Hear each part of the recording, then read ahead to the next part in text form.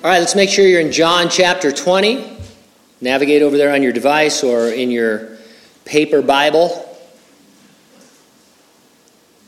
That's our text, verses 1 through 18. The topic we're going to find there, John shows us the resurrection of Jesus through the wet eyes of Mary Magdalene.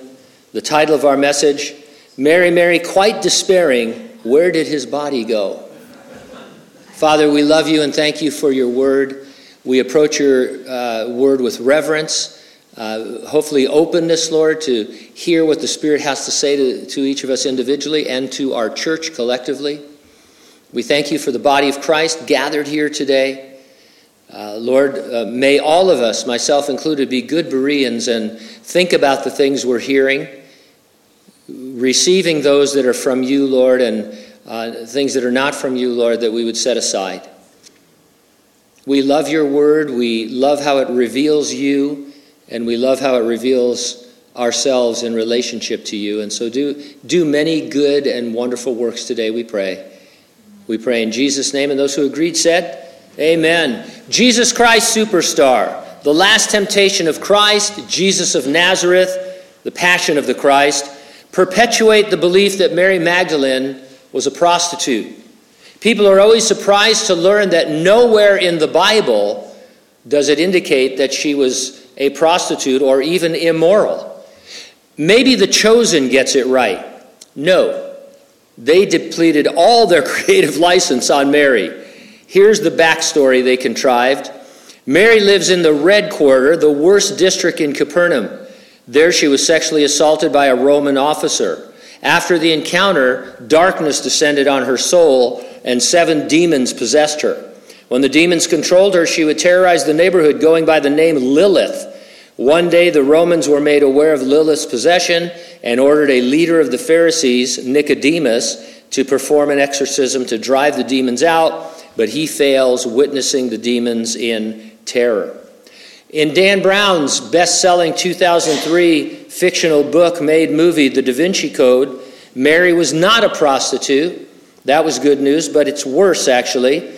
Jesus and Mary Magdalene were married, according to Brown, and had children. That the Holy Grail of legend is Mary, because she's the vessel who carried his children.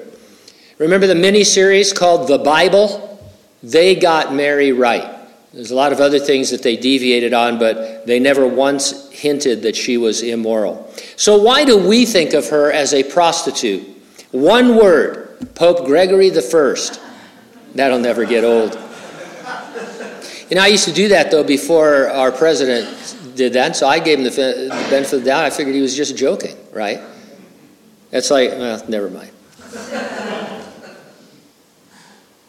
I was here somewhere. Okay, so Gregory I, on September 14, 1591, Gregory gave a homily in Rome pronouncing that Mary Magdalene was the woman in the city who is a sinner in the Gospel of Luke, who washed Jesus' feet with ointment and dried it with her hair. And so that caught on, and for centuries after that, Mary Magdalene has been understood to be an immoral woman, a prostitute. Mary is mentioned 12 times in the New Testament, and in the majority of them, she is either at the cross or at the tomb. She was a faithful, loyal believer. She was the first person to set eyes upon the resurrected Jesus. And John tells his resurrection story through her experiences with the Lord. I'm going to organize my comments around 2 points. Number 1, the power that raised Jesus will accompany your serving. And number 2, the power that raised Jesus will anoint your sharing. Let's take a look at our serving in verses 1 through 10. David Wilkerson writes, "Often I feel like a drained car battery. If you forget to turn off the lights of your car, all you get the next day is that dreaded noise.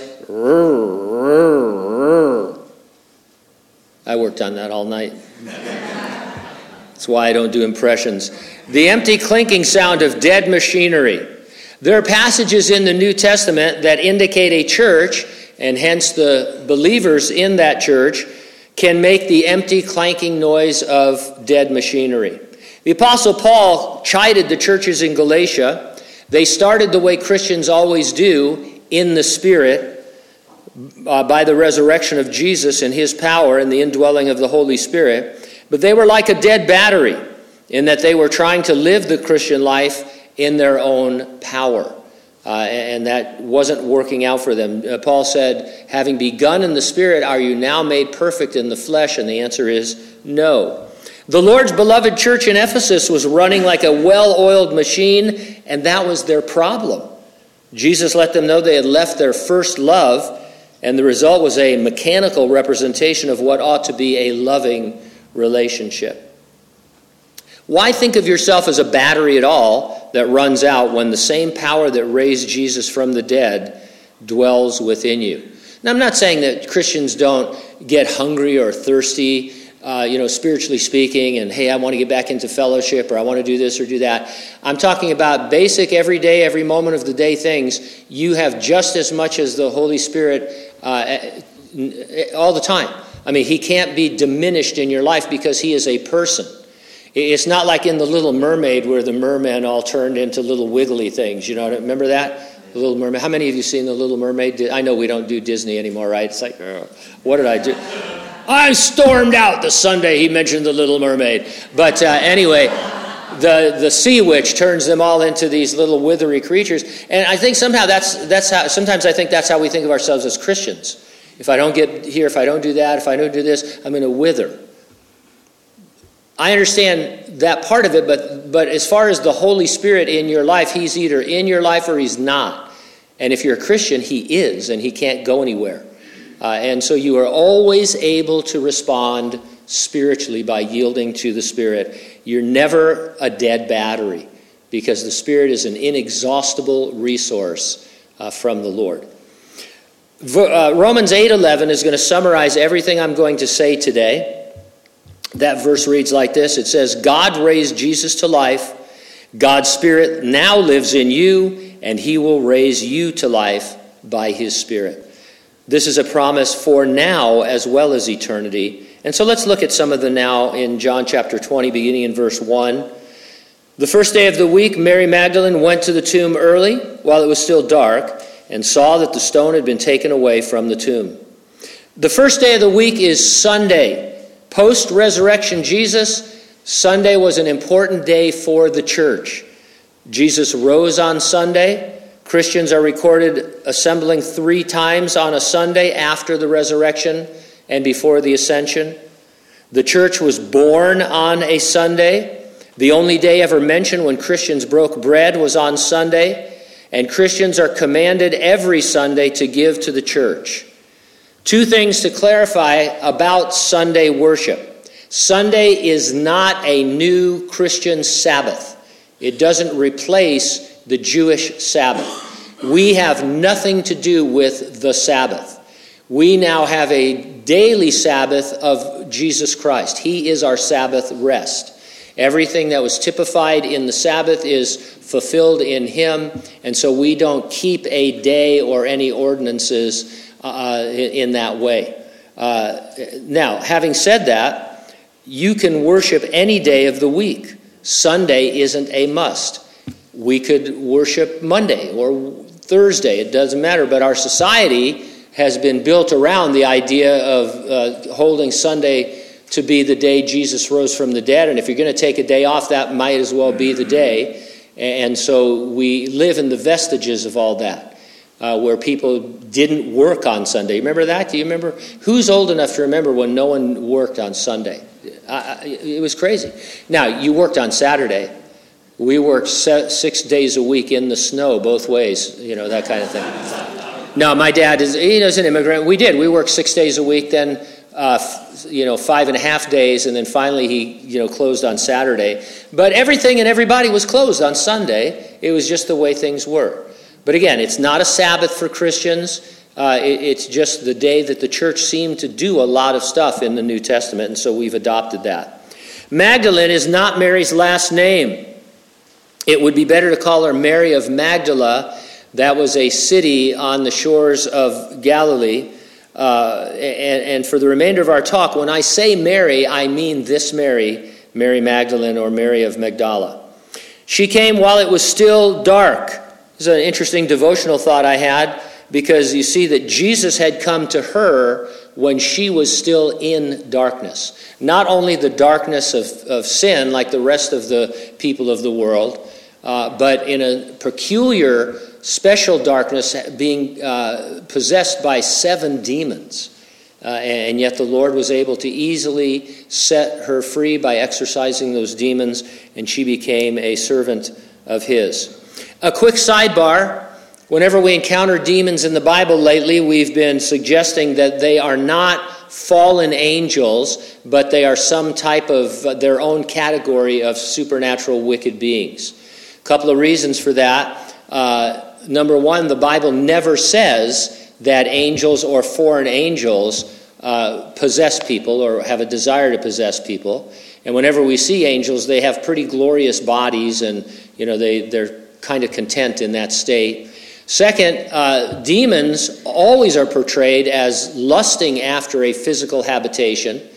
When Jesus was going to cast out Legion, they said, hey, send us to the pigs then. We have to inhabit something because we seem to be disembodied. And so demons seem to be some type of disembodied creatures that desire to possess individuals, and that really doesn't express what a fallen angel is like in the Bible. So that just something to be thinking about and studying on your own. Mary went to the tomb, believing that it had been shut and sealed, therefore she would have no way of entering it. She knew that it had been shut. The Romans put a seal on it, don't pass this, kind of like the tape that they put on a crime scene. And yet she headed out early in the morning to anoint the body of Jesus. It teaches us to take one step at a time in our Christian walk. She didn't know, if you had come to Mary and said, Mary, what are you doing? It's early in the morning. I'm going to go anoint the body of Jesus. How are you going to get into the tomb? Oh, you're right. I guess I might as well sleep in. Mary just said, no, this is what the Lord is leading me to do. This is what I'm going to do. If I can't get into the tomb, I guess I'll just hang out outside the tomb. But she was going. And then, of course, God made a big way for her to see what was in the tomb and later to be the first person to set eyes on Jesus. So just take the first step. We love to plan, don't we? And we always start with the end. Where are we going to be when we're 50 or 60, or what's the goal? When I used to sell title insurance and I'd go to different offices and people's little cubicles, a lot of them always had their big goal in a picture. One, whether it's a mansion or a yacht or a Lamborghini or something like that. Yeah, I'm working towards that. And the Christian life's a lot different. We're just working. We're working for the Lord. And he says, Gene, this is where I want you right now. Lord, where am I going to be in 10 years? What do you care? It's not up to you, and what do you care? And if I told you now, you wouldn't believe it anyway. You have no context for understanding it. You won't be the same person 10 years from now. So just do what I'm telling you to do. So take that to heart. The Lord wants you to do something, do it. He will open the doors or open the tombs later on. So she went and saw that there was the stone was rolled away. She ran in verse 2 and came to Simon Peter and to the other disciple whom Jesus loved, that's John, and said to them, they have taken away the Lord out of the tomb. We do not know where they have laid him. We do not know. There were other women with Mary, as few as 2 or as many as 4. It's always hard to harmonize the Gospels. They all tell the same story, but from different viewpoints. It's interesting, John likes to concentrate on one person at a time. Woman at the well, man born blind. It's just usually him and this person. And so it's just a unique kind of feature of the Gospel of John. And so this is Jesus and Mary. And Peter, she runs to Peter and John. Now Peter denied the Lord. The last time we saw him, he had denied the Lord. John was with him, and Mary came to both of them. Bishop Ryle writes, the love and tender nature of John's character come out most blessedly in his affection for Peter. Even after his denial of Christ, John clings to him and has him under his own roof. And so that's a really big deal, that John took in Peter. I mean, John could have said, next time he saw Peter, he could have said, hey, where were you? I was at the cross, me, the only one. I didn't say, where were any of you guys, but especially you? After denying the Lord 3 times, I love the Lord, and you denied him. I don't want to see you anymore. I mean, that's a possibility. People do that all the time in less important relationships. And yet John ministering to Peter, Mary still recognizing them both as leaders. They were living out what Paul would later advise us. Brethren, if a man is overtaken in any trespass, you who are spiritual, restore such a one in the spirit of gentleness. Consider yourself, lest you also be tempted. Bear one another's burdens, and so fulfill the law of Christ.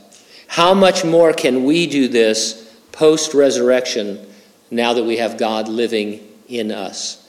And so let's be those who are gracious to sinners, who want to restore sinners, not overlooking sin, of course, but erring on the side of grace if we need to bring people back into the fold.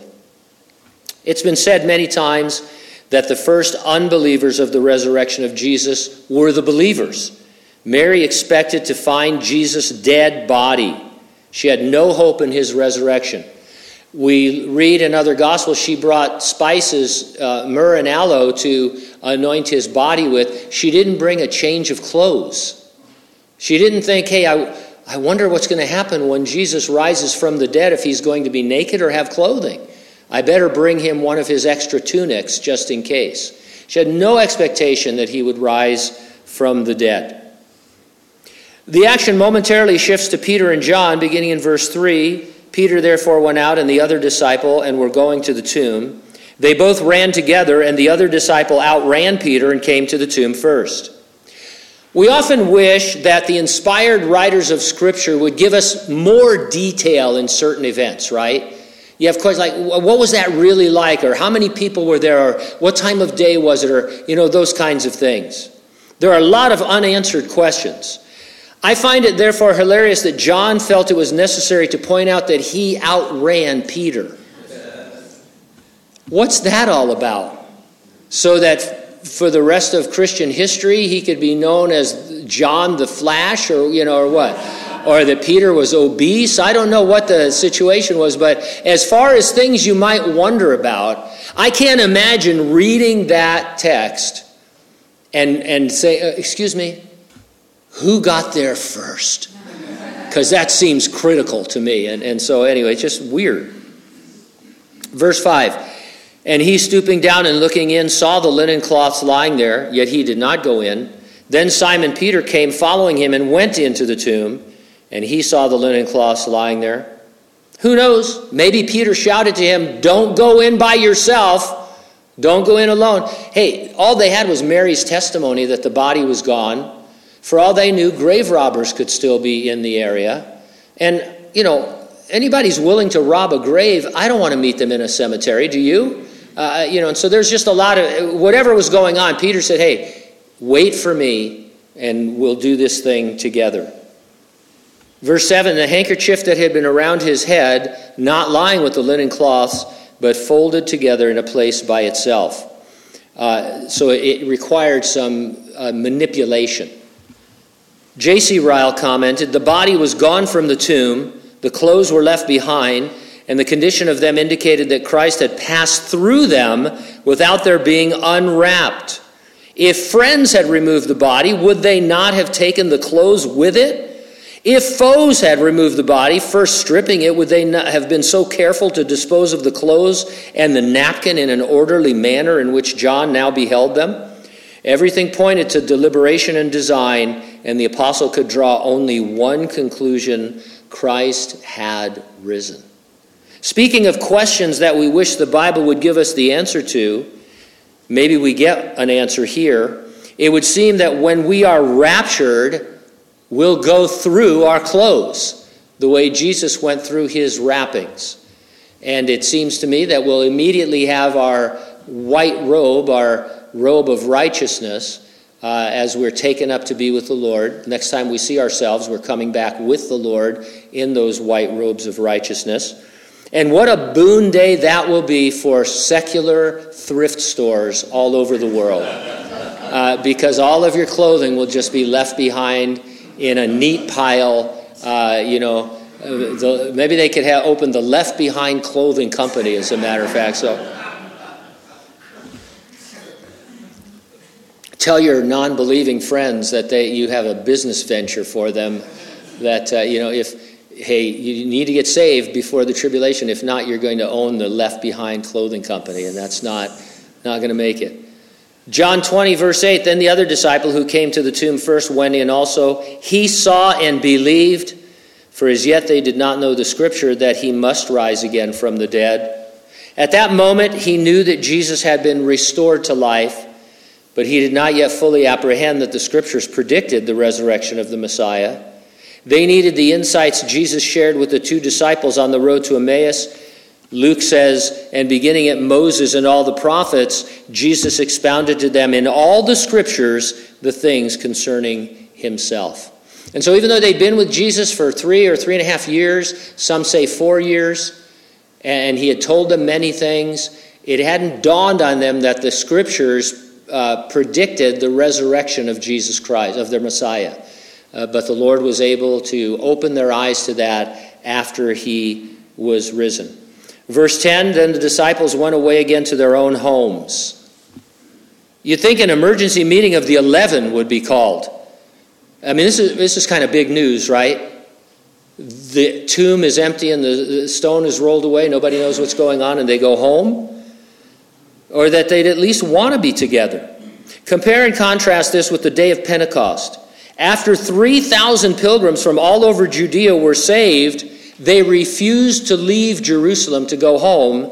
They hung around to be taught by the disciples and to share in daily fellowship with one another. They wanted to know everything they could about the Lord and about this thing that had happened to them, this coming of the Holy Spirit, before they went back home to from where they had pilgrimed from. There's nothing deficient with our worshiping together once or twice a week, coming to church on Sunday. But you know it's a revival when people won't go home. It's one of the things that happens in revival is that meetings go on for hours and hours and hours, and it seems like a few minutes no one wants to go home because they're worshiping the Lord and hearing about the Lord. Now, you can't make that happen. We're not going to cut one Sunday. I'm not going to say, hey, this is a revival Sunday, and we're all going to be here for 17 hours straight. I don't want to do that, do you? But I've heard testimony, and even within Calvary chapels, of times when a genuine revival broke out, and the people were just blessed to be together. It was the first day of the week, and Mary came to be with the body of Jesus, bringing fragrances to minister to his body. It is the first day of the week today, and we have come to be with the body of Jesus on earth, the church. We bring gifts to minister to his body. We saw a hint of what ministering to the body looked like in John's treatment of Peter.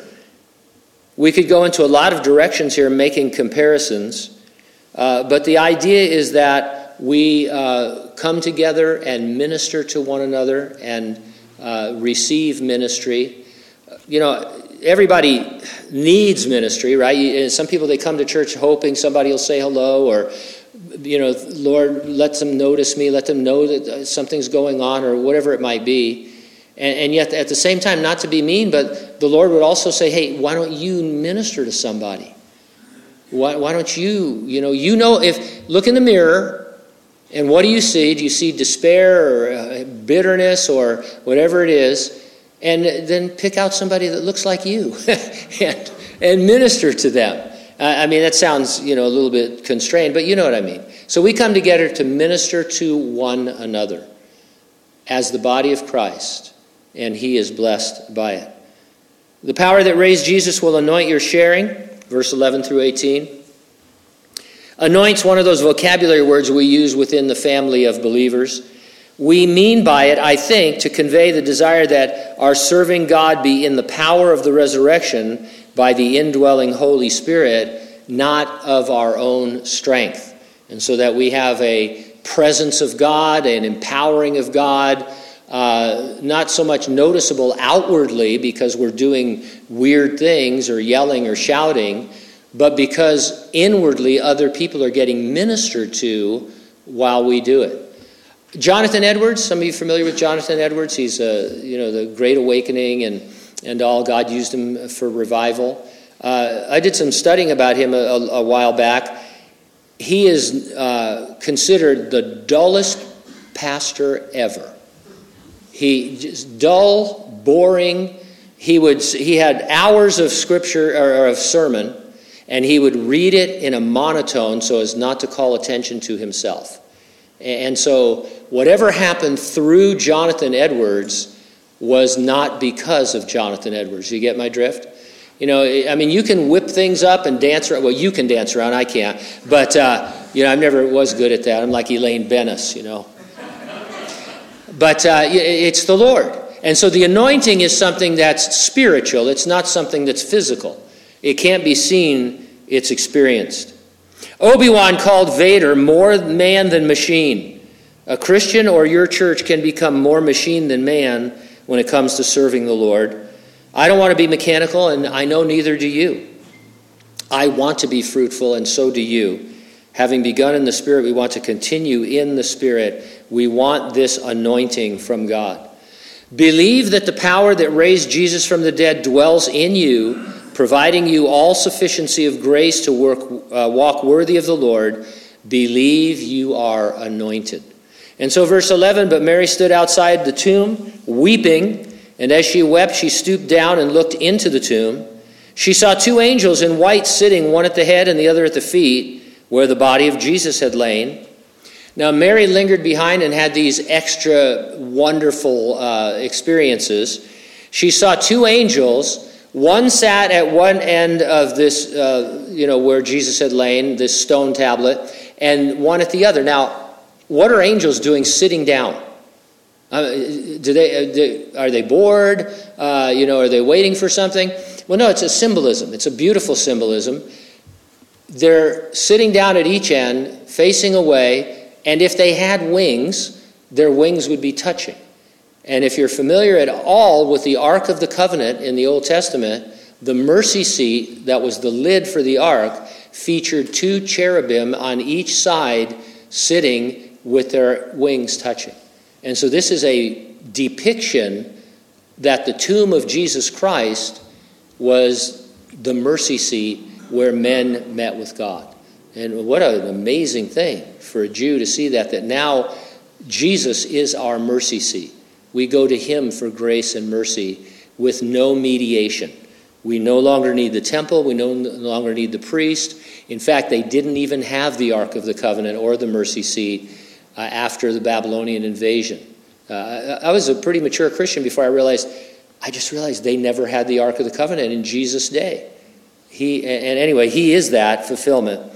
And so that's all in Exodus 25 if you want to check that out later. Verse 13, then they said to her, woman, why are you weeping? She said to them, because they have taken away my Lord, and I do not know where they have laid him. We can speculate Mary felt alone, lost, without purpose, confused, directionless. Add your own adjectives from your own times of despair. When you feel that way, quickly remember that Jesus promised to never, ever, not ever leave you or forsake you, and say to yourself, why am I weeping? Now, I'm not saying you can't weep or shouldn't weep, or that you won't weep, or that you're a Christian, you'll tough it out. That's not it at all. Weep to fill up Hoover Dam. I mean, go for it, But you never are sorrowing as someone who has no hope. Jesus Christ is hope. Relationship with him is hope. And not hope that maybe things will turn out, but that they will turn out because of what he's done on the cross and in rising from the dead. You know where Jesus is. You know that he could come for you any moment of any day. You know about the world's future. You should live the way Paul did, saying that for him to die is to live is gain. No, this is always a great one. I'm going to do it without looking at my notes. To live is Christ, but to die is gain. Right? That's Paul. Every day he's like, to live is Christ. I'm alive. I'm going to serve the Lord. What's on today's agenda? Shipwreck maybe, beating, imprisonment. But, that's to or to die is gain. Maybe today I'll lose my head, in a more physical way than I sometimes do. And so that's the way we live. That's the way we roll, you might say, as Christians. Verse 14.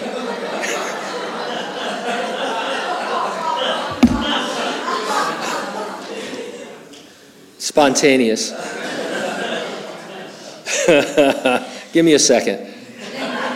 That's the way we roll. Verse 14. Now when she had said this, like Isaiah, I'm beside myself. But anyway, now when she had said this, she turned around and saw Jesus standing there and did not know that it was Jesus. The last time Mary had seen Jesus, he barely looked human, the Bible says. He'd been beaten, crowned with giant thorns, beat down into his head. He had his beard plucked out. That's ugly and painful. His abused body had been wrapped. Add to that, she had no expectation he was alive, and she was stressing about the location of his body. In addition to all that, she was weeping and had, I'm sure, failing eyesight, as there was no lens crafters in the vicinity. You ever think about what life would be like if you didn't have glasses? Wow, I'm sick already just thinking about it. I couldn't read, I could barely recognize you, and so she's having a hard time. Plus, but on top of all this, I really think Jesus just was holding off, showing her who he was for a very special reason.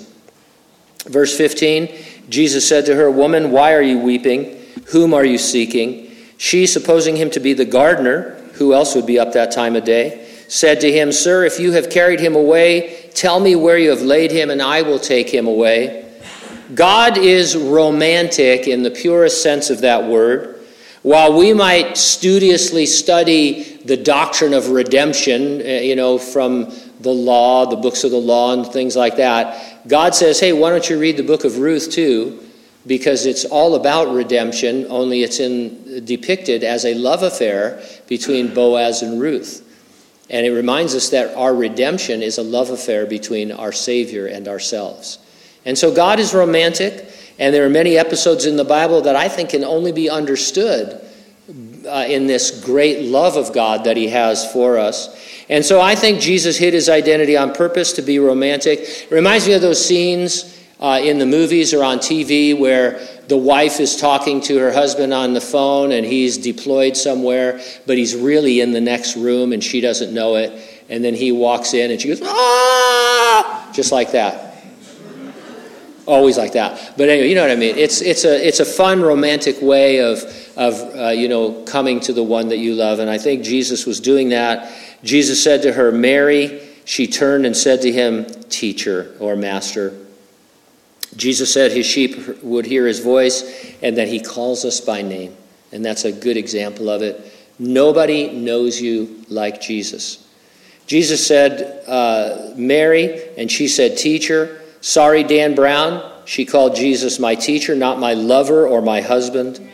How old do you think Mary was? You don't have to shout it out, but I think in terms of her being Jesus' age.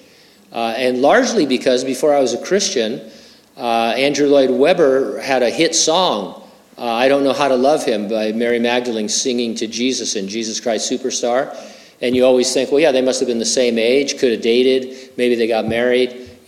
Before you're a Christian, you're open to anything.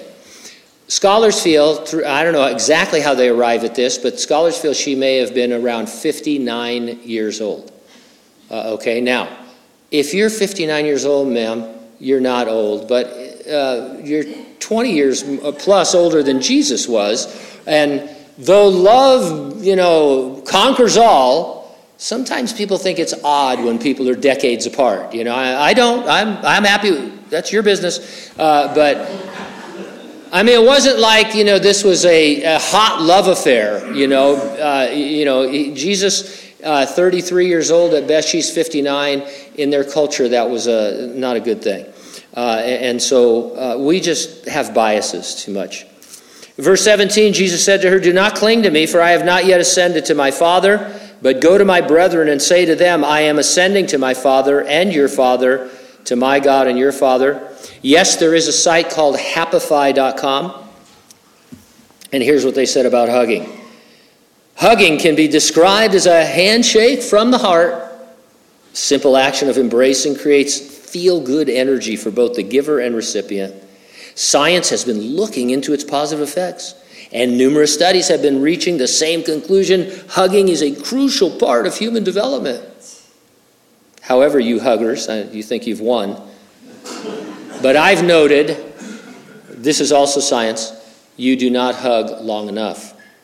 When people hug 20 seconds or more, the feel-good hormone oxytocin is released, which creates a stronger bond and connection between the huggers. Oxytocin has been shown to boost the immune system and reduce stress. I'm an anti-hugger. And 20 seconds is an enormous amount of awkward time. Now, if you're addicted to Oxy, this might be a good therapy, professional hugging. But anyway, we're not going to change our hugging style. I just thought I'd throw that out there because the idea is here she's hugging Jesus and he seems to put her off. I do that, but Jesus wouldn't do that.